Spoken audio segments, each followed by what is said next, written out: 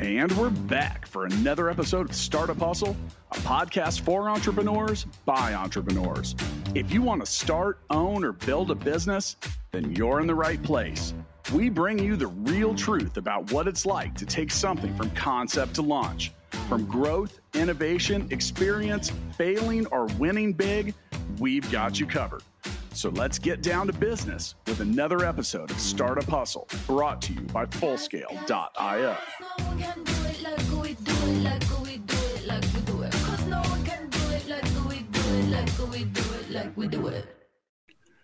And we're back for another episode of Startup Hustle. Matt DeCoursey here to have another conversation I'm hoping helps your business grow. All right. Partnerships exist in all shapes and forms. You have business partnerships. You have business partnerships where you don't own the company with someone, but you partner with another company. Some strategic types of partnerships, they're all over the place. Really, in the end, it's about people doing business with each other. That's what we're going to talk about on today's episode. That said, and talking about doing business with people, today's episode of Startup Hustle is brought to you by ChatDesk. Does your business receive a high volume of phone calls? You can deflect over 10% of your phone calls to Facebook Messenger and save up to 80% on your support costs when you use ChatDesk. They have a limited time special offer for Startup Hustle listeners, meaning it's free for a limited amount of time. Learn more at chatdesk.com. Go to chatdesk.com/shift to see some of their new and awesome benefits and features that they have. And there is a link in the show notes for that. With me today, I've got David Voorhees. David is the founder and CEO of True Captive Insurance. You can learn more about True Captive by going to truecaptive.com. Straight out of Overland Park, Kansas. David, welcome to Startup Hustle. Thank you for having me. Excited to be here. Yeah, I'm excited to talk about this because I love partnerships, man. I love doing business with people. I love talking to people. And, before we get into that, let's build a solid foundation for today's episode with a little information about your backstory. I'd be happy to. So I spent about 2 decades working in HR and operations. And what I didn't really understand about the wonderful world of HR, because it's got plenty of treats and tricks, is all the exposure you get to different departments, different people, different operating procedures, different ways of working. And with that experience, spent a great deal of time honing and building self-funded healthcare plans, and became in love and infatuated with trying to trend down the cost of healthcare. My grandfather, a general practitioner, World War II doc, took me on house calls when I was a young boy. And so naturally, all of this was about becoming a practitioner inside of healthcare, where we could make healthcare personal again, insurance not complicated. So we built True Captive as a captive insurance carrier in the country.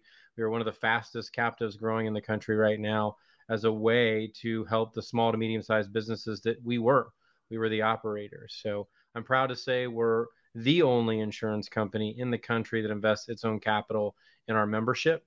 And we have a lot of great partners out there that we've learned to find the best in breed and work together and share creative magic to create a world-class experience for our customers. So tell me, when it comes to strategic partnerships, I mean, what comes to mind when you use that phrase? So I think of strategic partnerships like powerful partnerships. They're looking for a symbiotic relationship. A lot of times people look at a relationship of one way. Someone's giving you something, or you're getting something. And when you think about strategic partnerships, you try to find people that have subject matter expertise or some skill that you don't have, or something your business is missing. And exchange, you have the same thing. You have something that business is missing, or that person. And together, you can build a better product, a better experience, create more value, whatever you want to assign to it. But that strategic partnership, the nature of that is finding 2 quality individuals or 2 quality companies to share in each other's, expertise. Yeah, I think that's well said. And, I'll add rather than just repeating what you said, I will add a little bit to that. I think that there's another level of strategic partnerships, at least some of the ones that I've tried to create. So many businesses have an excess capacity, meaning like they have something, man. It could be anything from extra office space or maybe they have a podcast like this one that reaches listeners in 190 countries. You have something often in excess and I love strategic partnerships where you can find where someone else's excess is really useful for you, and maybe your excess capacity is really useful for them. And those kind of partnerships can be really, really advantageous and really strategic because you begin to create some value out of something that you're like, oh, wow, what are we going to do with all this extra? So, and that's the whole idea of strategy is, being able to create something, man, try to make some sense out of it. All right. So when it comes to what you guys do at True Captive, and once again, go to truecaptive.com to learn more about David's business. So what type of partnerships do you guys like? What's an example, or give me a story about creating one or something? Yeah. So, when a typical consumer thinks of health insurance, they haven't been fully educated on all the different pieces that go into making that member experience. So if you've got a large, fully insured plan, basically you have your card and you go to the doctor, they bill you, and that's it. But behind the scenes, there are all these wonderful people that do a lot of things, a host of things to make that experience work. So there's what's called a TPA, or third party administrator. They often don't get as much credit as they should, but they do the majority of the heavy lifting in a plan. They're processing and paying claims. They're looking at the plan design documents that tell you what all is covered, what's not covered, where you go. So the TPAs are an example of a relationship. PBM, which is pharmacy benefit manager. So they do exactly what you might think by the term pharmacy. They're handling all the RX, all the relationships with the manufacturers and the distributors, and trying to create efficiency there. So again, another opportunity to partner with a best in breed. Because I find what happens a lot of times with strategic partnerships is people that don't have them think they're really good at everything. And let me be honest, nobody is good at everything. And that is something in business and just in as a human being. If you learn that you're not great at everything and start to work with people who have gifts in areas that you don't, you'll see yourself succeed much faster. Sorry, could you say that? Wow, who is that? Do we have a third guest today? Yeah, Siri. She's joining from Apple, Cupertino, California. Hey, Siri, tell us what a strategic partnership is. Boy, that would be pretty funny, wouldn't it? You know what? And I'll call myself out because I just happened to have my finger on the button that I could have mute as my phone was beginning to ring. So we are not always perfect here on the show. And like you said, people aren't perfect at everything. We're not good at every bit of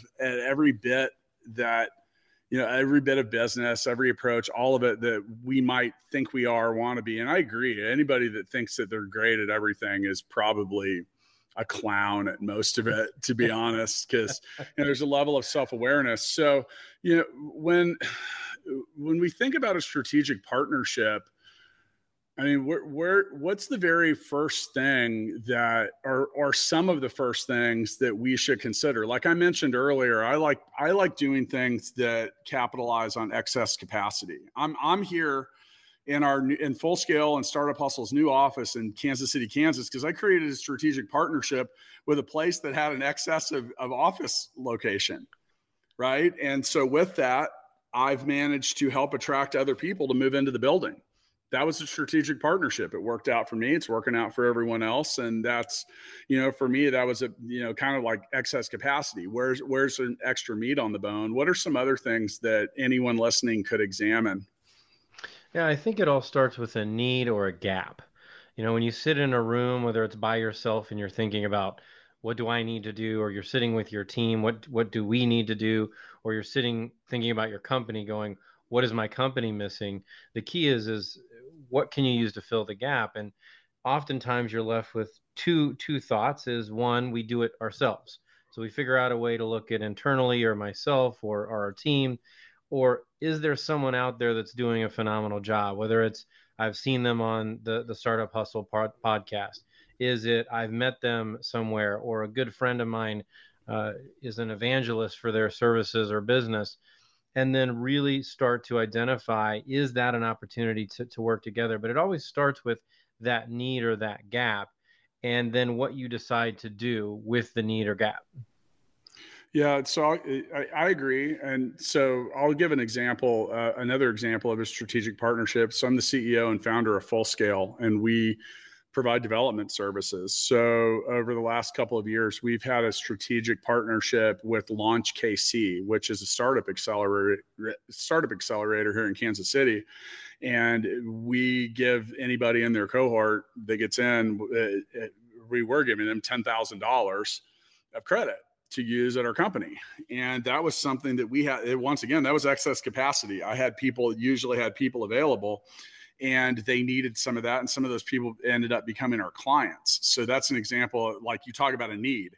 They had a need to try to help these businesses move forward. And with that, it's really funny too, because at first when I set up that partnership, they wanted to give a $5,000 credit. That's all they asked for. And I said, guys, I'm not even going to do that to you, because there's not a whole lot you're going to get done that's effective. Like, I'm more of a distraction than a help at that point. So I think one of the things too is, like you mentioned, like where are your gaps, but where are things the most mutually advantageous? Because I think if it's not a two-way street, I mean, what's the point? Right. Like, eventually someone's going to get tired of it. Now, just so everyone listening knows, like, we actually have a full-time director of strategic partnerships at our company. And that's that. And we explore all kinds of wild stuff, and some of it we do and some of it we don't do, but it definitely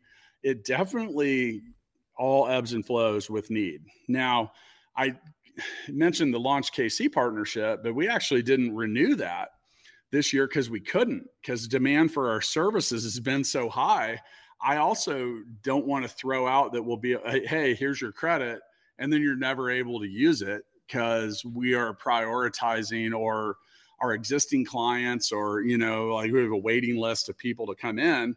So I think it's also important to make sure that you can deliver on whatever you say it is, because that partnership is going to turn to dust if you can't. Yeah, you nailed it there. And I think that that's a part of evaluating the partnership itself, because a lot of times when you ask somebody something, or trying to work with them and acknowledging them as a subject matter expert, they want to help you. And you need to identify if they're capable of the bandwidth. And oftentimes people will bite off more than they can chew because they don't want to let people down. They don't want to put someone in a bad position. But very much like you said, the $5,000 versus the $10,000 credit, you were saying 5,000 won't work. 10,000 might be able to get you moving and get you understanding, but 5,000 is going to be a distraction. Or, look, I'd love to give you this credit, but right now we've got to prioritize our business. And I don't want to set you up with the expectation that you'll have that service. So when you're looking at a partnership, it's making sure as much that what you're asking is reasonable, right? We all think everything we're asking is reasonable, but it's a two-way street. You've got to have that discussion and say, hey, look, this is what I need. Is this something that, one, is feasible? Can you do it? And do you feel like what I'm asking for is too much? And you should be prepared to listen for the same thing. And that's where I was talking about the symbiotic relationship. It's really easy to get caught up with one person doing something for you, and it's really helped you advance, or it's helped you overcome this situation, or beat down whatever was difficult for you to overcome. But that symbiotic side is, what can I help you do, or where can I fit in? And maybe it's not the tab right now that you pay, but it could be that IOU that you remember that somebody did help you, and you need to reciprocate, because there's nothing worse than a partnership feeling like it's one direction. And that, as much as we'd like to believe that we can let those things pass, we are humans, we are driven by behavior, and that can lead to frustration and ultimately lead to you not showing up in the best way, because you're sitting there frustrated that person's taking advantage of it, even though that might not be their intent, but that's your interpretation. So that two-way street communication is critical. In that situation, you're counterproductive. You're creating strategic partnerships to get your brand out there, to create new relationships, maybe just to improve things in the community. But if you don't deliver, you're literally going to create the opposite of what you wanted to do. Like, you are way better off to not even engage in any of these things than to get into any of it if you can't deliver, because then you're just going to look bad. You're trying to create some reputation, some cred, and all of that. And one way to destroy that is to not deliver, but also, make it a pain in the ass, like all of it. So if you're not committed to it, don't do it. All right. So what's the best way to start a partnership then? It's cheesy, it's cliche, it's obvious though. That's why it's cliche, is it's communication. It's being able to clearly state what you need, what you hope to get, how that person or that business or that service is going to help you. You've got to start there. And if you can't clearly articulate what that is, then you really need to spend time doing it, because one, it's great for you to be able to express it, right? Like these are all the things I need to check off for this to work. But secondly, think about the person that is listening to the ask. If it's unclear, if it's gray, if it's, something that just isn't succinct, that person may be left with an impression or idea of something that they need to go do, and maybe they go execute it. And what if it's not what you thought? So now you're left in that position where you didn't communicate, someone's done some work or someone's put some effort into it, and neither are getting anything out of it that you expected. So this, they say good fences make good neighbors. And in the vein of communication, good partnership is well-defined, like kind of like what you're saying is, what are the expectations? What are the deliverables? When, and look, oh man. So everyone wants to make agreements that always look at the sunny side of things. Mm-hmm. Don't look at both sides. What happens if it doesn't go well?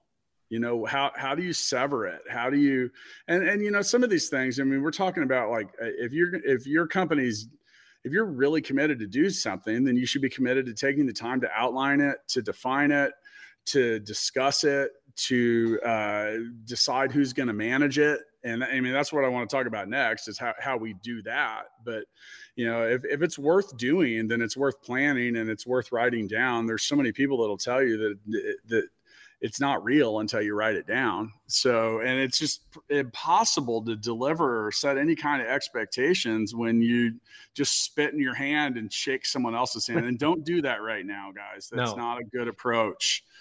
Yeah, it's not the right way to do it. But that said, that these are basic principles of business. So don't just look at the sunny side of things either. You got to look at like sunny day and rainy day makes a good agreement. And it's the same way with insurance. If you actually read your policy, it's going to do all that. I mean, that's just law. All right. So when it comes to managing the partnerships, how do you manage, or how do you suggest that people do it? I mentioned earlier, we actually have someone that's a director of strategic partnerships that's what they do. So this is probably about 10 years ago, maybe a little bit longer, but I had a director who had this saying at the time that I thought was really corny, but she was spot on, is clarity is the friend of accountability. So when you think about what you're looking at, how do you set this up for a good outcome is being fundamentally clear about the expectations, because then you can hold them accountable. So to give you an example, for us, and it's probably because of our background, right? We came from the company, but for us, the employee experience and the patient experience is the most important thing overall. Sounds weird for an insurance company to say, because an insurance company's job at its core level is to manage profit and loss, because you've got premium and then you've got losses. We fundamentally believe that if you focus on the patient and the employee, the rest of this stuff takes care of itself. So we had a situation where one of our partners was doing a good job at the X's and O's. So transactionally, everything was going great. But from a claims perspective, they weren't following up and following through on the things that are important to the provider, the facility, all of these other things that go into healthcare that people who are consuming insurance don't think about, right? They just got the card, they go in, they pay, they're done. They don't think about who all has to get paid, how all the ins and outs work.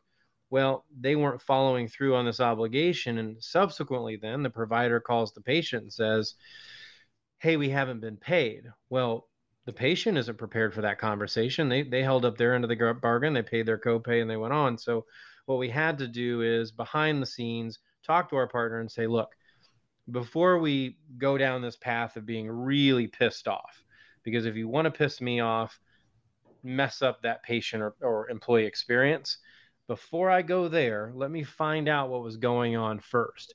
And we found out that they had a big backlog. They weren't prepared to be able to handle that backlog, and they were working on getting that done. They were a newer business. I understood that as starting a business myself. And so we went to work on how do we improve that experience? How can we help you do this? So the next time it comes around, this isn't a problem, because if it comes around the next time, then yes, I'm going to be upset and I'm going to hold you accountable, because we already went through the steps of, if this happens again, here are the steps we're going to take. And if you don't follow them and we fail, now we're in trouble. So it's interesting that you mentioned that's customer support and client experience. So let's take a moment and recognize today's episode sponsor, ChatDesk. Many businesses receive a high volume of calls over the holidays, and ChatDesk helps companies reduce those calls by over 10% by deflecting those calls to messaging and self-service. And their client list includes companies like Vera Bradley, BarkBox, Thanks, and more. For a limited time, you can use ChatDesk for free. Learn more at chatdesk.com/shift. I was actually on the phone with ChatDesk on the way to creating our strategic partnership with them. And, that's all we were talking about is, so many businesses don't have the ability to support what they sell, or they're not paying attention to it. And it is a terrible way to build a business. So fortunately, companies like ChatDesk can, once again, go to chatdesk.com. There's a link in the show notes, and they have scalable solutions, which I thought was really awesome. It was like gig economy for support help, meaning like there are people out there that are customer service agents that want to work in little bits and pieces on their own time. And many of them have industry and experience. You can even try them out before you use them. So I thought that was pretty cool. So, okay. So one of the things at your company, you guys talk about, this is just a little shift from this, but you talk about making healthcare more personal. To me, that sounds like a strategic, like a healthcare provider and insurance seller. You're creating a strategic partnership with two different sides. You obviously have a client and you have the insurance provider. So making that more personal and I think probably the biggest complaint people have about insurance is like you mentioned, that user experience, or it just being a pain in the butt, or maybe it doesn't feel personal. Like I always use the example of I once worked at a company, and if I called into HR, I'd say, "Hey, it's Matt DeCoursey," and they're like, "Yeah, well, what's your employee number?" "Okay, it's 0482. And I'll never forget that. Like I refer to that a lot. I'm like, employee 0482. And it's like, that is not personal. That is a way that's like the opposite. It's like, okay, I know you told me your name, but like, what's your serial number? So how do you guys, and I think it's a strategic partnership with your clients. It's almost what Fullscale does with all of our clients. It's like, we got to help them win. We got to make things better and easy for them. Otherwise the thrill is gone. So when you guys talk about making healthcare more personal, what does that mean? So one of the things that is like nails on a chalkboard with me, and that people mean it as a compliment when they talk about our business, is talk about us disrupting the healthcare market. I don't like that term, because being disruptive, think about back in grade school, you never got kudos for being disruptive, right? You were always in trouble. I think of us as being supremely talented bridgers, which is basically partnerships, right? Like we're paving our way through this industry by creating strategic partnerships with a lot of the great brands and businesses that are out there. A lot of people think healthcare is broken. I don't know if it's fully broken. There are parts that are fractured, but the problem, in my opinion, really is, how we started this conversation, is you have a lot of people that think they know how to do everything and they don't. And if we really rallied together, we'd figure it out. And so, it's really easy to take a shot at the fully insured carriers, right? It's a $3 trillion industry that you hear about all their profits and that they're declining claims and all this other stuff. But if you really peel back the onion, all they've ever known is insurance. So all they've ever known is to focus on profit and loss. All they've ever focused on is, how do I get more subscribers? And they've let the practitioners, like my grandfather and my father, handle the customer service. Like you said, you'd call in, say, "Hey, this is Matt. Matt, I don't want your name. I just want your serial number." Well, the provider doesn't go in there when you talk to your doctor. He's like, let me get your social. He's like, no, Matt, how are you doing? How are you feeling? What are things going on? So the insurance companies have let the providers do that.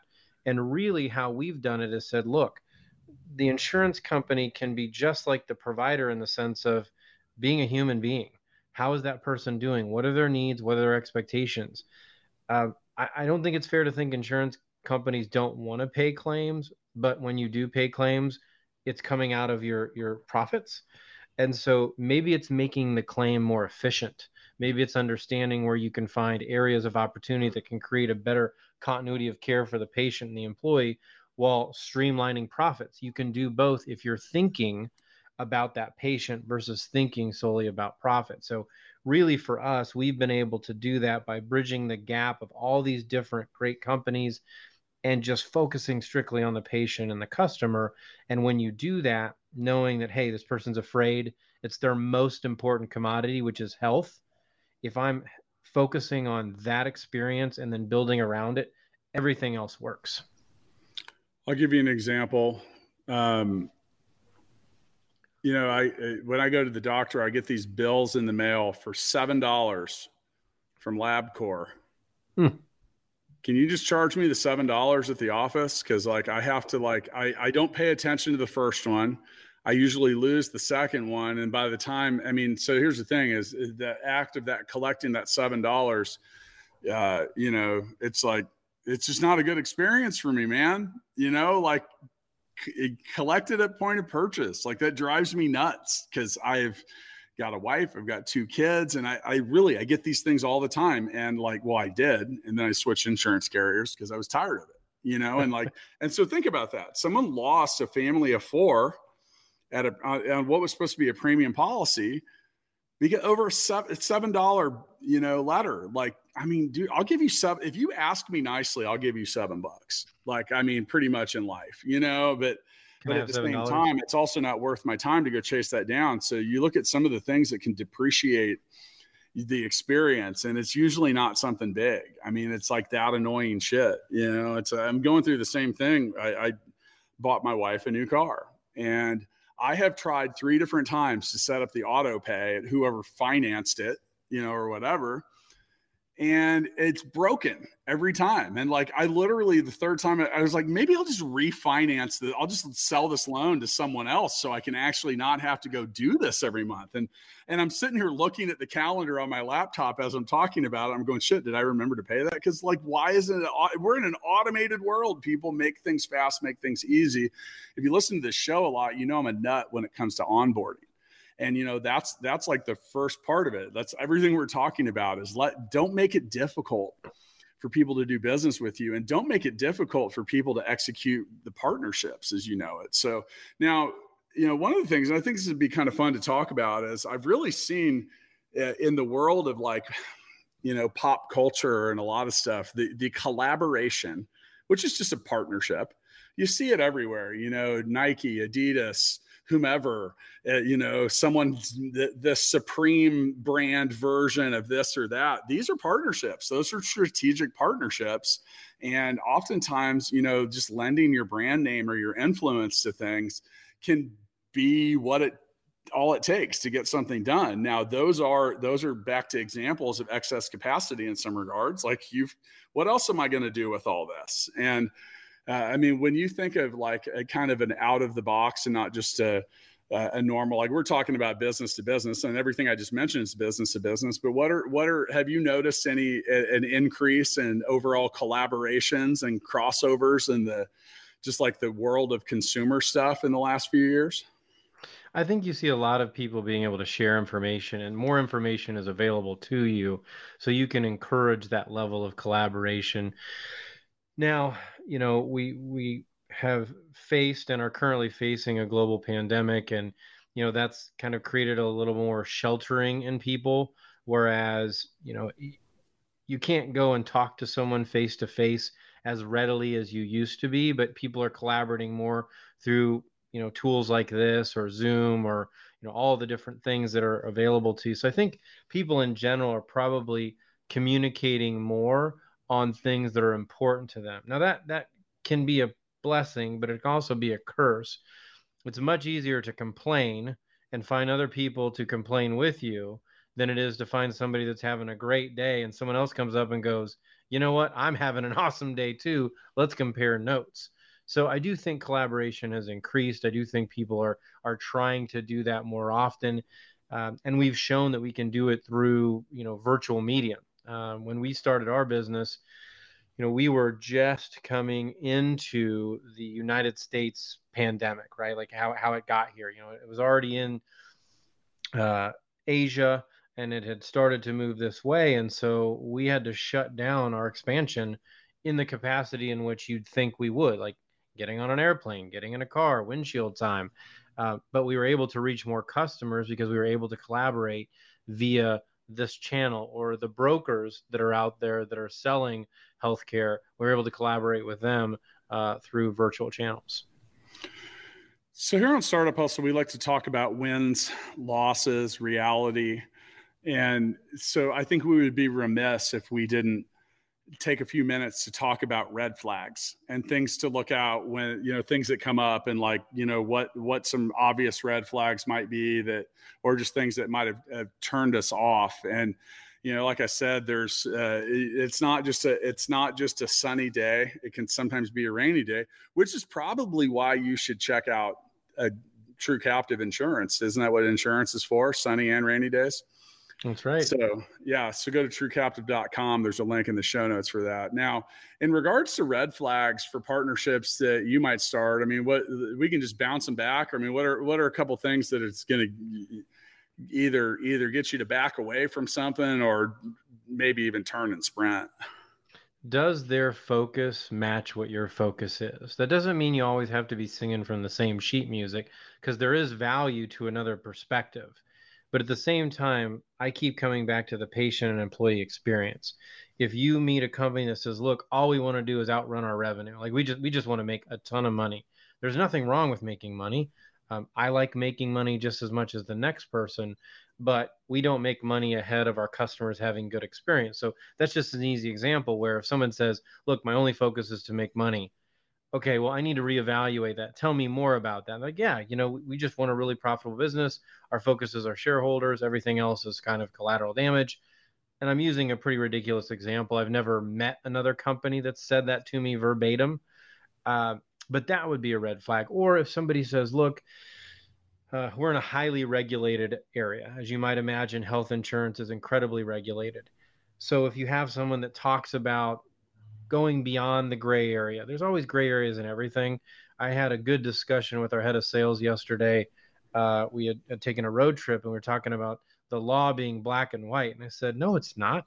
I said, there's a lot of the law that is interpretive. That's why the lawyers argue both sides. I said, there's some things that are obvious, but you have lawyers that interpret both sides. So, if you think about a company that says, I'm willing to go past my morals or our foundation. Again, I've never met a company that said they're willing to go beyond the law, but I know of companies that have done that. Those are red flags. So, really finding people that, while you may not have the same background, you may not be from the same college, or your company may not do the same thing, you at least are aligned in some critical core function of your businesses, so that when you do get stressed out, because there's stress in any business, any relationship, any partnership, that when you default back to what you do when you're stressed out, it's still pointed in the right direction versus, okay, rough hit the road and now I'm going to go the complete opposite direction. And now you're tugging in opposite ways.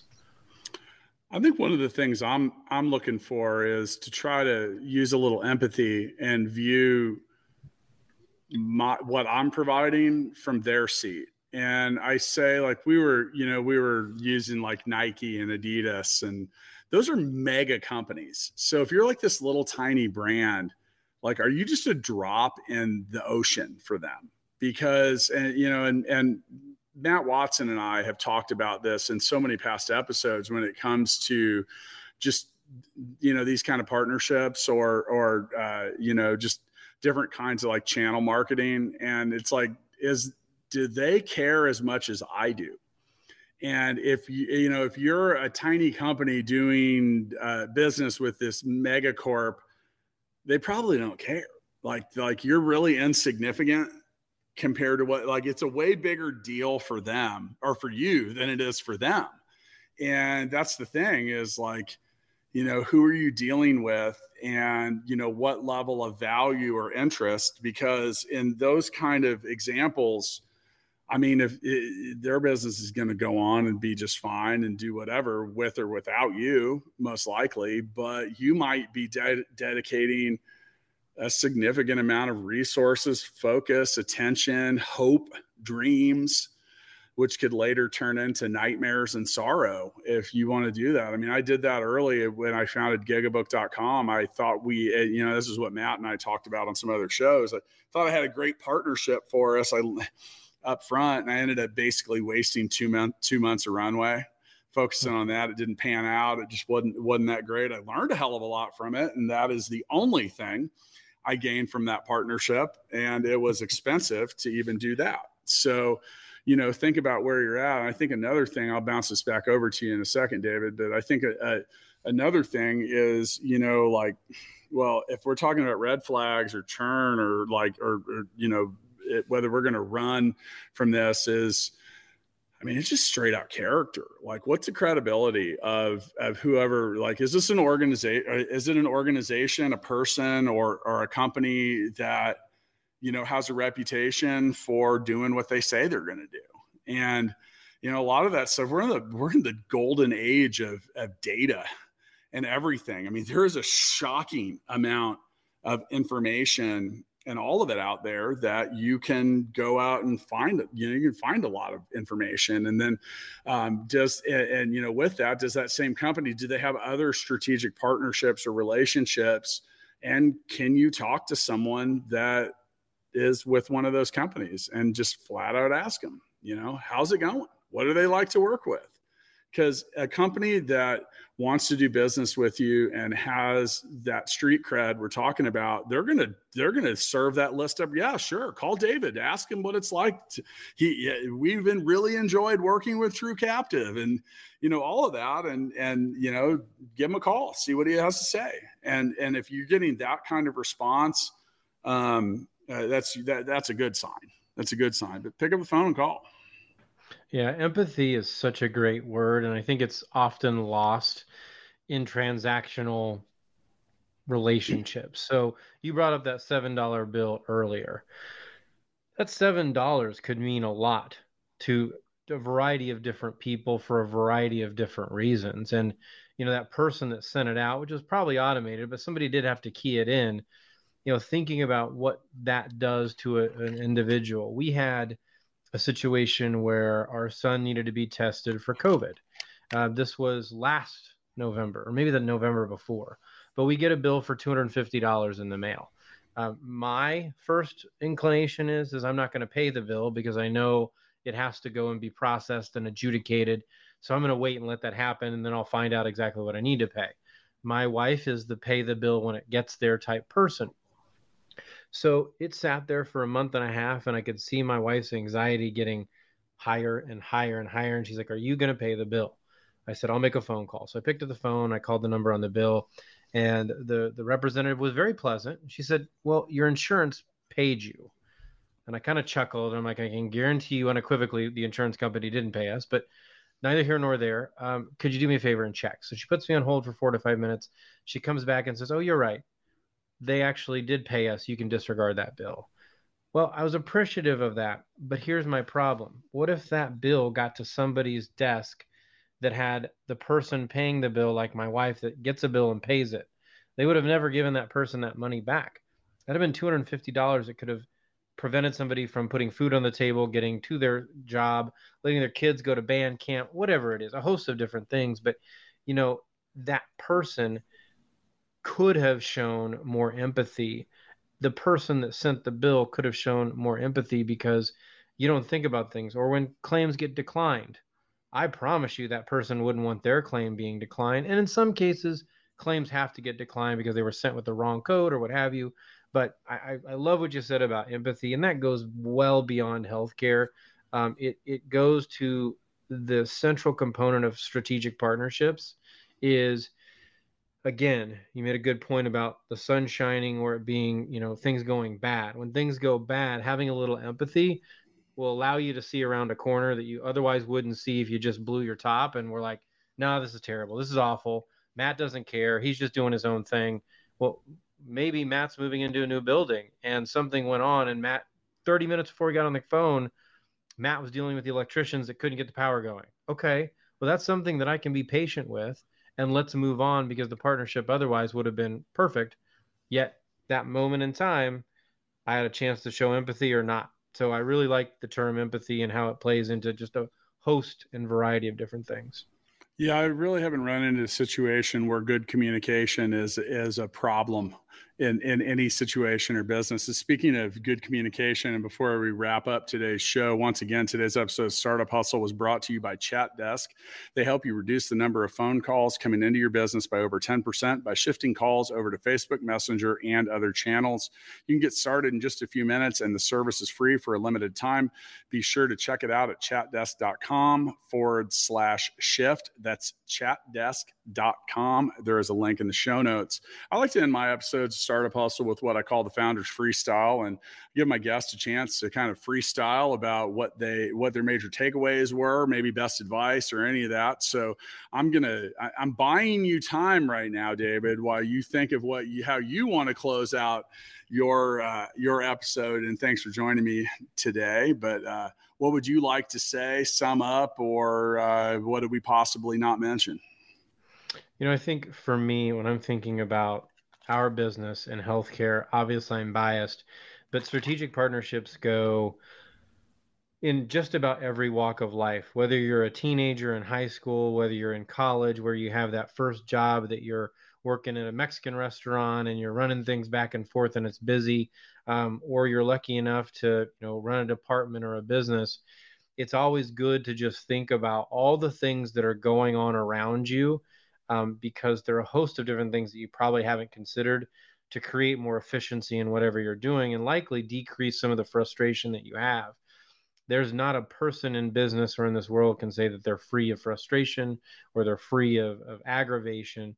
But oftentimes, if you give yourself a moment, you can find a more efficient way through things, and therefore you can be happier. My time in HR has created a little bit of a tree hugger in me. I do very much care about people, and I do care about, very much about what we do as a business. And so remembering how important our partners are and the things that our partners have enabled us to do and find such great success, it's not lost on me. And I probably could say thank you every single day, and that wouldn't go far enough. But strategic partnerships, I think, is a great thing to focus on, one that's helped us exceed our goals. And we're excited about continuing to create more partnerships as time goes on. Once again, with me today, I have David Voorhees, founder and CEO of True Captive Insurance. You can go to truecaptive.com. There is a link in the show notes for that. For my freestyle, I'm going to, there's something that I didn't mention that I think is important. And that's that you're probably not going to have a lot of strategic partnerships if you don't go out and look for them. You got to have a lot of conversations with people. While some may find their way to you, that's usually not how it works. It's usually two people talking about getting to know each other and realize that they both have something, both businesses have something that they can add or provide to the other. And I mean, for us, that's involved just a ton of conversations about a lot of different stuff. And sometimes they pan out and sometimes they don't. But, I think if you're not out there looking, if you're not out there trying, if you're not attempting to be creative, you probably aren't going to have a whole lot of strategic partnerships. And then the last thing is, as I mentioned, we have a full-time person that's a director of strategic partnerships. Why?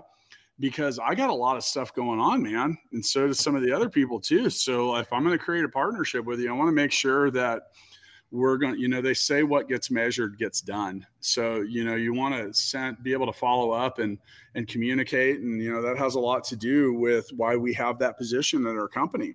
And it's because I'm not going to agree to something and then look like a clown for not delivering or, perhaps not suck the bandwidth out of everything else I need to do. for something else either. So, make sure that you're ready for the partnership, make sure that you want to be in it, make sure that the other person wants to be in it as well, and then get to work. That's about all I got to say, man. So I'm going to go ahead and end this show, and I'll catch up with you down the road, David. Sounds good. Thank you.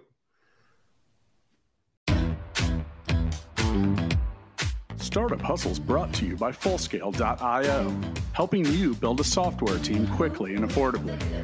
Make sure you reach down and hit that subscribe button, then come find us on Instagram. See you next time.